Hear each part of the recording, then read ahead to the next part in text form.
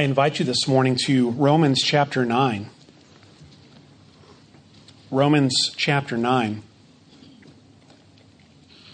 If you have ever prayed for a loved one to be saved, and you've prayed for them for a long time, and you've grieved and mourned over their unbelief, then to a certain extent you can feel the heart of Paul in Romans 9, 1 through 5.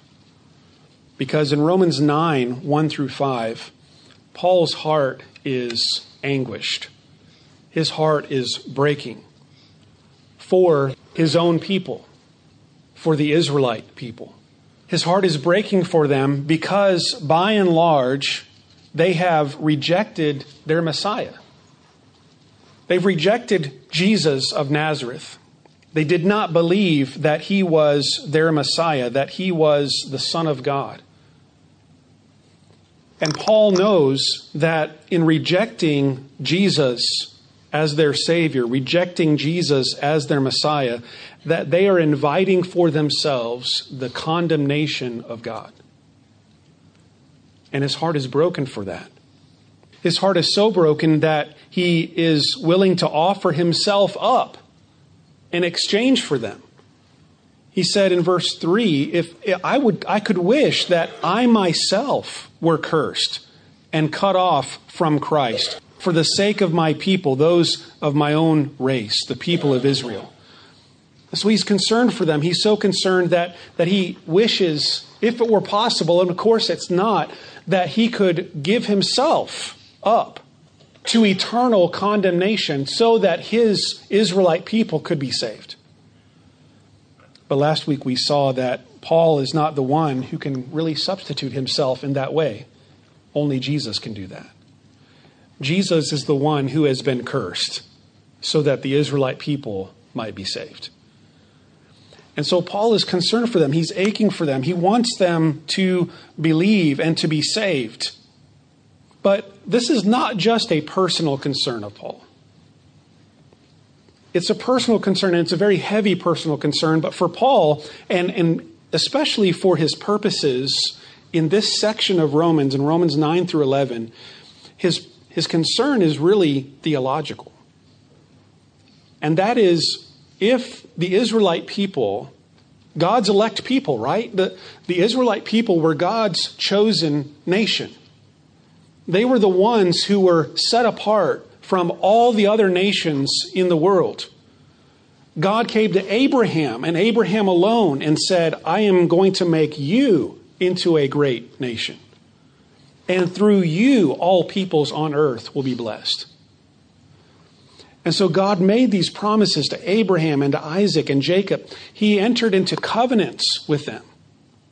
He entered into a covenant with the Israelite people as a nation on Mount Sinai, that he would be their God and they would be his people.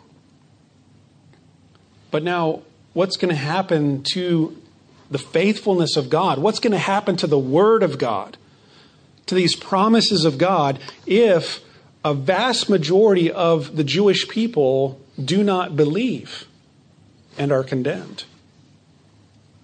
Because one thing is absolutely sure that Paul believes, and that he believes that Jesus is the only way.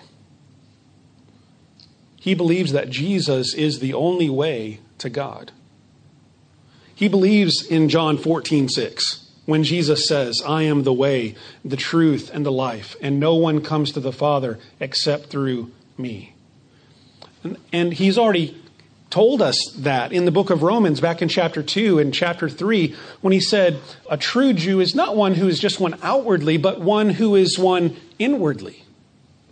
Circumcision of the heart by the Spirit, that is one who is truly a Jew. So Paul understands that salvation is by Christ and Christ alone. But what does that say about the Word of God, the faithfulness of God? And that's really what's at issue in this portion of Romans 9.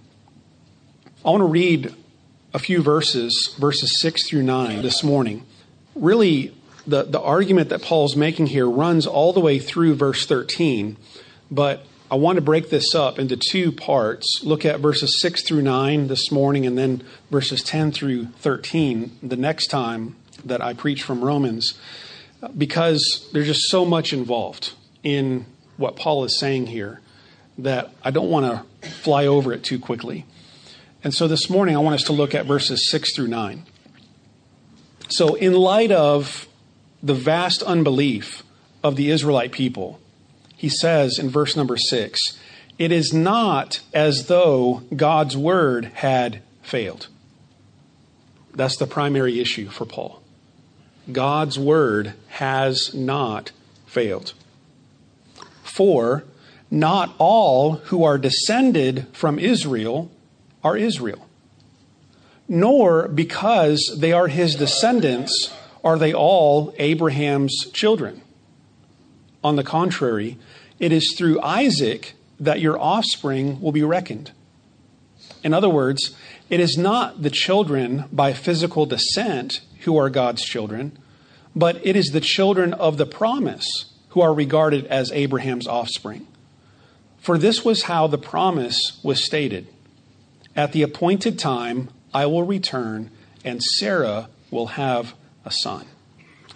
Let's bow in prayer together. Father God, we pray that today you would help us to understand your word. Help us to understand what your servant Paul is teaching us, how this helps us to understand more of who you are, more of your character. May it lead us to a greater confidence in your faithfulness and in the certainty of your word. Help this time together, Lord, today to help us to understand better your ways, the way that you are working out your purposes in the world, the way that you are accomplishing your grand plan of salvation. May this lead us to worship. May this lead us to faith. May this lead us to obedience. And we pray this in the name of Christ. Amen. The first thing that I want us to think about this morning is an unexpected turn of events. An unexpected turn of events. And what I mean by that is what is happening in Paul's day that is creating this issue in his mind. Not only his personal concern, but also the theological concern that is attached with it. The issue that is causing this is an unexpected turn of events. Namely, that in Paul's day, Gentiles are being saved at a pretty high rate. Whereas the Jews, historically God's people, are not being saved at a very high rate. Now, in nothing that I'm saying today is it indicating that there were not Jews who were saved. Clearly there were, right? Paul is one of them. All of the original disciples of Christ were Jewish people. So the birth of the church started in Jerusalem. And there were thousands who were converted on the day of Pentecost. So the church started in Jerusalem and it's working its way outward. So there were many, many Jews who were being saved. But in terms of percentage, in terms of ratio, we might say that the number of Jews who were being saved and believing in Jesus as their Savior was much smaller than the number of Jews who were not believing. There were a great number of Israelite people who were not believing in Jesus. Whereas Paul, the apostle to the Gentiles, is going around different places in the Roman world. And he's going to Antioch and to Philippi and to Ephesus and to Colossae and Thessalonica. And he's seeing fruit everywhere. And much of that fruit that he's seeing is Gentile fruit. Now, Paul did not ignore the Jewish people when he went to these cities. There were Jewish populations in all of these Roman cities where Paul went to. And so he would go to the synagogues. We know from the book of Acts that when he would show up at one of these cities, one of the first things he would do is go to the synagogue. And he would declare from the scriptures, from the Old Testament scriptures, and seek to show that Jesus is the long-awaited Messiah. And so Paul preached to the Jews and he went to the synagogues. But oftentimes, you can read about it in the book of Acts, that when he did, he was run out of town. Or he was thrown out and stoned. He was rejected in that message. But by and large, he was much more successful, saw much more gospel fruit in the Gentile world. And so that's really kind of an unexpected turn of events, isn't it? Because when you think about it from an Old Testament viewpoint, God's focus was on Israel. And there were relatively few Gentiles who were being saved and becoming proselytes and coming into the people of God. You have your examples of that in the Old Testament. You have Rahab and you have Ruth and you have other Gentiles who came into the people of God and were saved.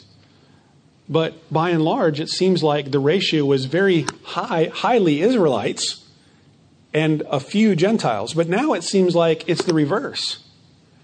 That many, many more Gentiles are being saved, whereas many Jews are rejecting the Messiah. And so that's creating a problem, a theological issue that Paul needs to address. And one of the things I just want to mention here is that really there's a sense in which that this was anticipated, even in the time of Jesus, that this would happen. Even while Jesus was ministering, who was Jesus rejected by? Jesus was rejected by and large, the Jewish people. Certainly the chief priests and the scribes and the rabbis and the leaders of Israel, they rejected him. A great number of people at that time rejected Jesus. And Jesus spoke to that. At one point, I just want to quote from Luke chapter 13 for a moment. This is in Luke chapter 13. And this is during the ministry of Jesus. And he is anticipating this problem that Paul is wrestling with in Romans 9. So Luke 13 verse 22 says, "Then Jesus went through the towns and the villages, teaching as he made his way to Jerusalem. Someone asked him, 'Lord, are only a few people going to be saved?' He said to them, 'Make every effort to enter through the narrow door, because many, I tell you, will try to enter and will not be able to. Once the owner of the house gets up and closes the door, you will stand outside knocking and pleading, "Sir, open the door for us." But he will answer, "I don't know you or where you come from." And then you will say, "We ate and drank with you, and you taught us in our streets." But he will reply, "I don't know you or where you come from. Away from me, all you evil doers." Now, I'm going to read it further in just a moment, but just to pause, Jesus is saying here that not everyone's going to be saved, right? And who is he saying this to? He's saying this to Jews.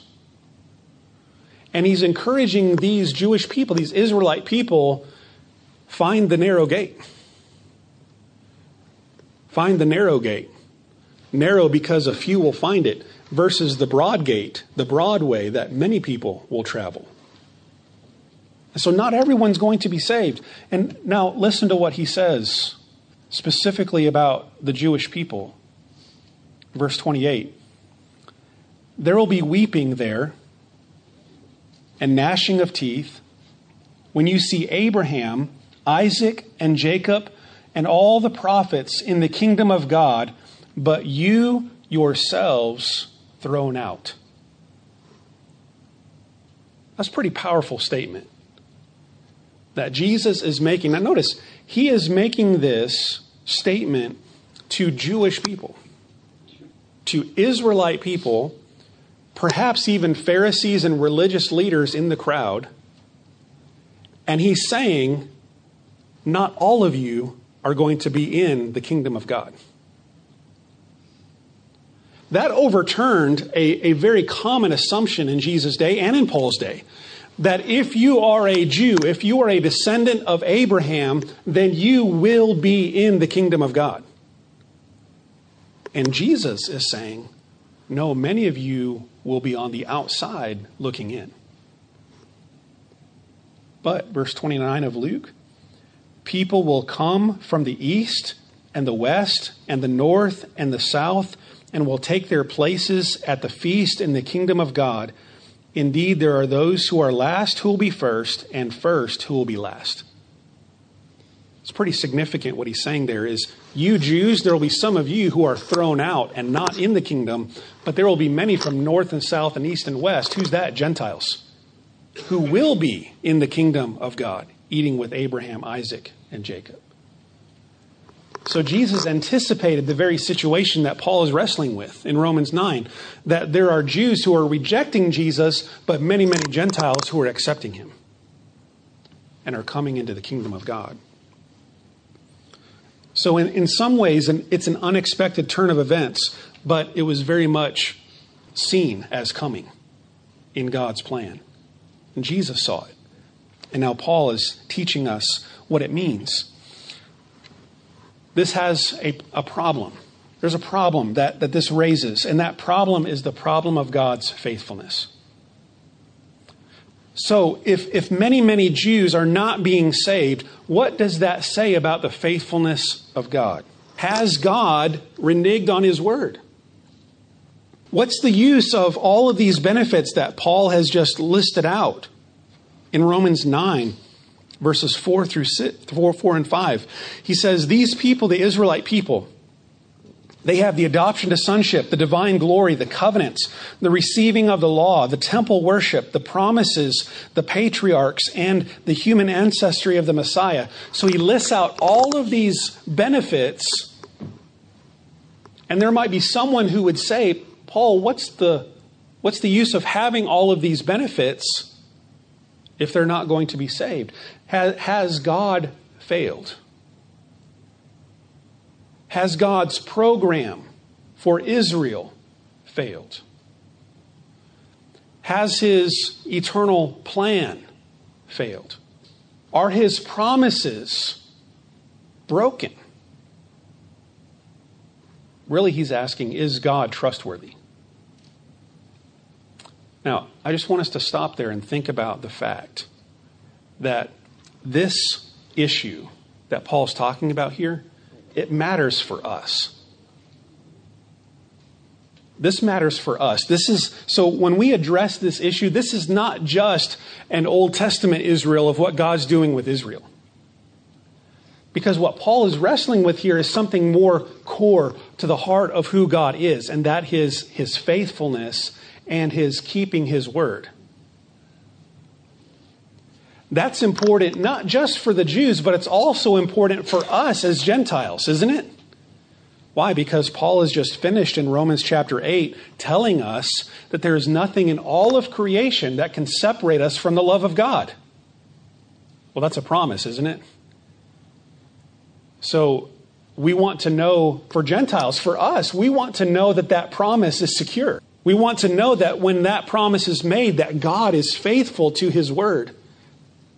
That every single one of his people will be with him in his eternal kingdom. And there is nothing in all of creation that can separate us from him.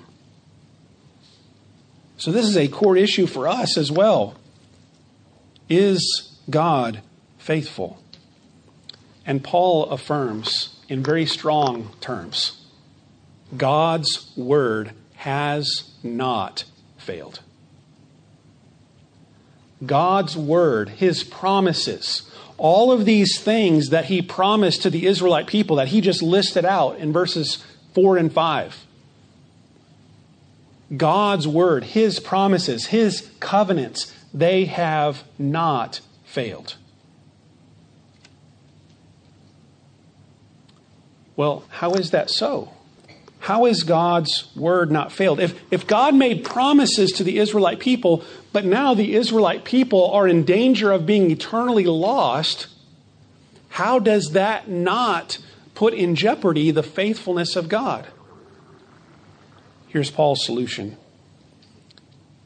Not everyone who is Israel is Israel. Not everyone who is Israel is Israel. That's literally what he says. And so you ask, Paul, what are you saying here? What are you talking about? Are you playing word games here, Paul? How can Israel not be Israel?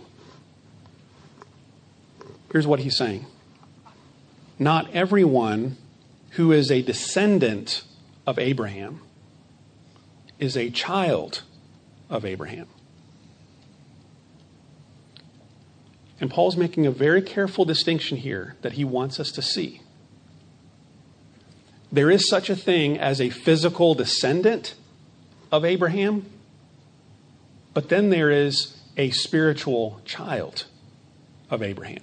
And not everyone who is a physical descendant of Abraham is a spiritual child of Abraham. In other words, just like what he was saying back in chapter 2 and chapter 3, the one who is truly a Jew is not the one who is just one outwardly, but the one who is one inwardly, who doesn't just have the outward circumcision, but who has the inward spiritual circumcision of the heart. That is the true Israelite. And in that context, in Romans chapter 3, Paul asks this question that directly relates to what we're talking about here. Does the unfaithfulness or the unbelief of people nullify the faithfulness of God? And Paul said, no, absolutely not. Let God be true and every person a liar, right? So, in other words, what Paul is teaching us here is God's promises, God's covenants, they are true, they are effectual, they are guaranteed, and God's word is not failing because people are unbelieving. Because there is, and he's going to show us, there has always been an Israel within Israel. Always. So in other words, going all the way back to the very beginning of God's choice of Abraham and the Israelite people, going all the way back to the beginning, there has, in a sense, been a twofold people. There has been an external people, a nation, physical lineage, external marks of being a part of that people. And there have been many, many blessings that those people have experienced by being a part of that larger group, that external, physical, national, ethnic group of people. But just being a part of that ethnic, national group of people is not a guarantee that you are spiritually one of God's children. And just think about it this way. Can someone in the Old Testament, just a generic person in the Old Testament, they're a part of God's people externally. They were born in as a Jew. They were circumcised on the 8th day. They have the law of God. They're a part of the external people of God. But they grow up and their whole life is characterized by the worship of Baal, offering false sacrifices to false gods, mistreating their neighbor, defrauding one another, cheating one another, covetous, greedy, deceptive. By the way, those are all things that the prophets accuse Israel of in Isaiah and Jeremiah and Hosea. False worship, mistreating one another. Is that person going to be in heaven one day? Paul is saying, he's teaching us here, no. That's never been what this is all about. It's never been about God is going to guarantee that every single person who is born into this physical family of Abraham is going to be in the eternal kingdom of God. That was never God's purpose. That was never God's plan. From the very beginning, there has been an Israel and an Israel. And there has been a spiritual Israel, a saved Israel, an elect Israel inside the larger physical ethnic people of Israel. And that's what he's saying here. So you have the descendants physically, but then you have the children spiritually. And so the solution to the problem of God's faithfulness is a proper understanding of God's ways of grace. God's word has not failed. A proper understanding of God's ways of grace helps us to understand what's really going on. Not all who are Israel are Israel. As one commentator says, it is grace, not race. It is grace, not race. It doesn't matter if you're born into Abraham's family. What matters is if you're born again. And Paul teaches us elsewhere that even those who are Gentiles can be regarded as children of Abraham spiritually. And not every child, not every descendant physically of Abraham is going to be regarded as a child of Abraham spiritually. And here's how he illustrates it. Here's his first illustration. He says, "It is through Isaac that your offspring will be reckoned." In other words, it's not the children by physical descent who are God's children, but it is the children of the promise who are regarded as Abraham's offspring. For this was how the promise was stated, "At the appointed time, I will return and Sarah will have a son." What is this? What's the context of these Old Testament quotes? The context of these Old Testament quotes is Abraham's wrestling with how is the Lord going to fulfill his promise to me when I do not yet have a child. And there came a point when Abraham and Sarah tried to, quote unquote, fix the problem by Sarah's suggestion that Abraham have a son with Hagar, their servant. And he did have a son. His name was Ishmael, right? But what did God tell Abraham? That one is not the son of promise. He's a physical son of Abraham, and I'm going to bless him. I'm going to bless Ishmael, and he's going to become a great people. He's going to be a father of many nations, but he is not the son of promise. In other words, Abraham, you've got to trust me. You've got to trust my word. And that's exactly what's at issue for Paul in here in Romans 9. You've got to trust the word of God, that God is going to work it out in accordance with his will, in his providence, not in the way that we expect. And so God told Abraham and Sarah, it is through the son that Sarah will bear you that you will have a son, and he will be the son of promise. It is through Isaac that your offspring will be reckoned. That's the line through whom the promised seed will go. Why is this? How does this illustrate Paul's point? Because you have two descendants of Abraham, right? One of them is chosen and the other one is not. One of them is the one through whom God will bless. One of them is the one through whom God will accomplish his promise. The other one is not. In other words, you have an Israel within Israel from the very beginning. You have an Ishmael and you have an Isaac. And so it's not just about physical lineage from Abraham. And Ishmael is an example of that. It's about the promise of God. It's about the grace of God.